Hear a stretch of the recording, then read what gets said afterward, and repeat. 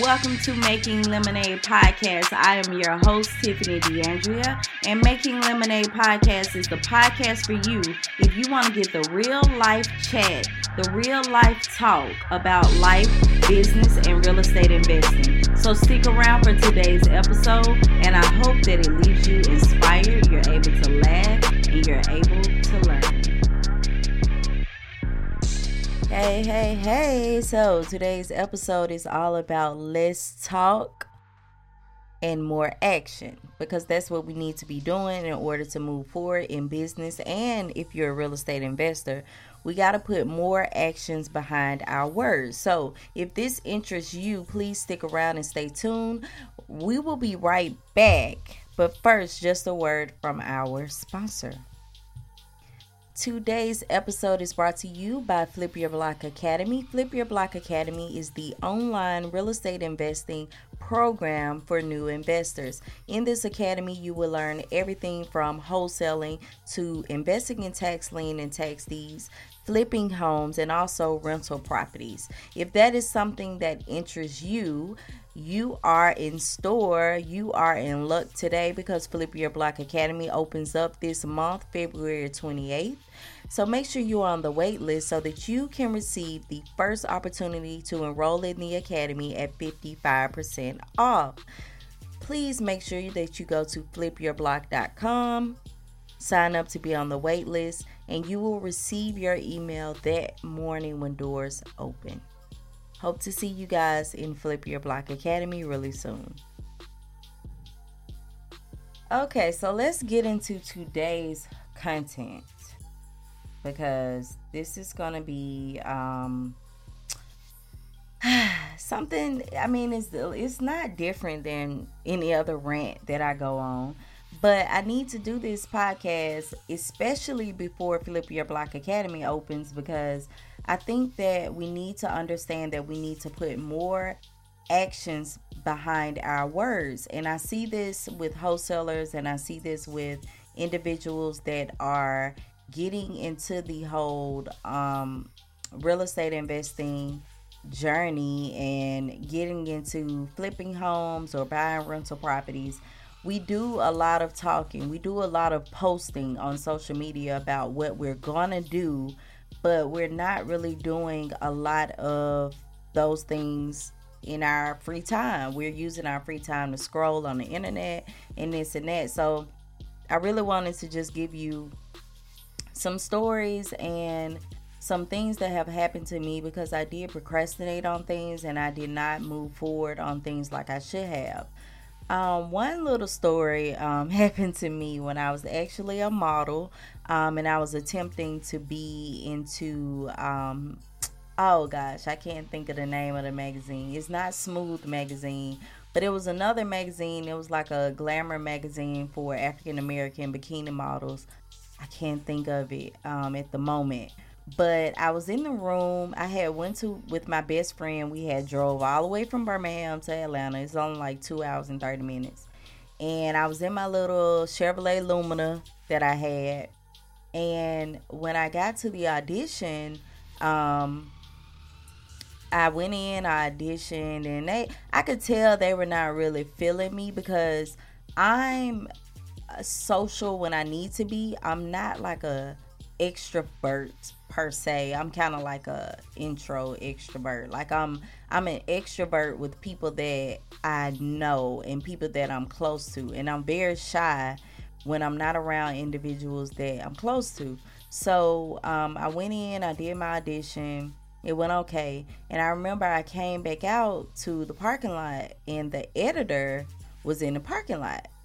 And I remember that I was like telling my best friend, oh snap, that's the editor, I should say something. And she was like, go ahead. Like, she was always the person that would if you gave her a dare, she would do it. And so I was like, nah, I'm not gonna say anything, I'll just let him go on about his business. And she was like, man, you stupid, why you won't say nothing? And I'm just like, forget it, I ain't saying nothing. And I remember like a couple of weeks later, he ended up choosing a female model from my same hometown to actually be on the cover. And I remember when some photographers asked him, like, hey, why didn't you choose them both? They're both from the same hometown. Or why didn't you choose Tiffany? And he said, oh, she came to the audition. I didn't even know. Like, I was so like, I don't know, like that really hurt me and that really changed my perspective on things going forward, because I missed out on the flight to LA. I missed out on being on the cover of this magazine, and I had been working really hard for years, taking the best photos, learning poses. Like, I was really, really, really honed in on perfecting my craft. And even though for some people these days, like, you look at these Instagram models or you look at girls that's online taking sexy pictures, and you might think, oh, she just taking sexy pictures for the gram. But it's really girls out here that take that seriously, and I was one of them. I didn't have Instagram back then, but I was one of those people that took it serious. Like, I wanted to evolve into more. I wanted to be an actress. I wanted to do more. And that hurt me, because at that moment, I had the opportunity in the parking lot to say something to this editor, and I didn't. I had the opportunity to go up to him and let him know who I was. This is my portfolio book, and I didn't do it. And the result of that was me not receiving something that I was working so hard towards. And so that's why I felt like I needed to do this podcast for you guys, because no matter how much you talk about, I'm going to make $10,000 a month wholesaling, or I'm going to start my new business and I'm going to bring in $100,000 a year. If you are not putting action behind everything that you are talking about doing, is not gonna pan out for you. Like, I talked for months and months and months and months and months about Encourage Millions and my passion and my goal of what I wanted to do in the community, and how many homes I wanted to get, and all these drug homes that I wanted to rehab. But I had to put action where my mouth was. I had to put my money where my mouth was, because I didn't have funding for my business. I didn't have private investors. I didn't raise capital from angel investors. I had nothing. So I really had to sit down and get to work. I had to sit down and create content for individuals to be able to learn this information in a simple way, because most people don't understand real estate investing like that. I had to really sit down and decide what was going to be going on in my business, but not only decide, I had to get to work. So there were a lot of late nights, there were a lot of early mornings that I spent actually doing revenue generating activities. And what those are, revenue generating activities are the activities that's going to bring revenue into your business. So this goes for whatever industry that you're in. So when we talk about a revenue generating activity, posting on social media is not a revenue generating activity if you are not placing a call to action. So an example of a revenue generating activity that you could do, and I'll just start from the beginning just so you can know how this works, so that you can start to implement this in your own business or your real estate investing business, is if you're going to post any type of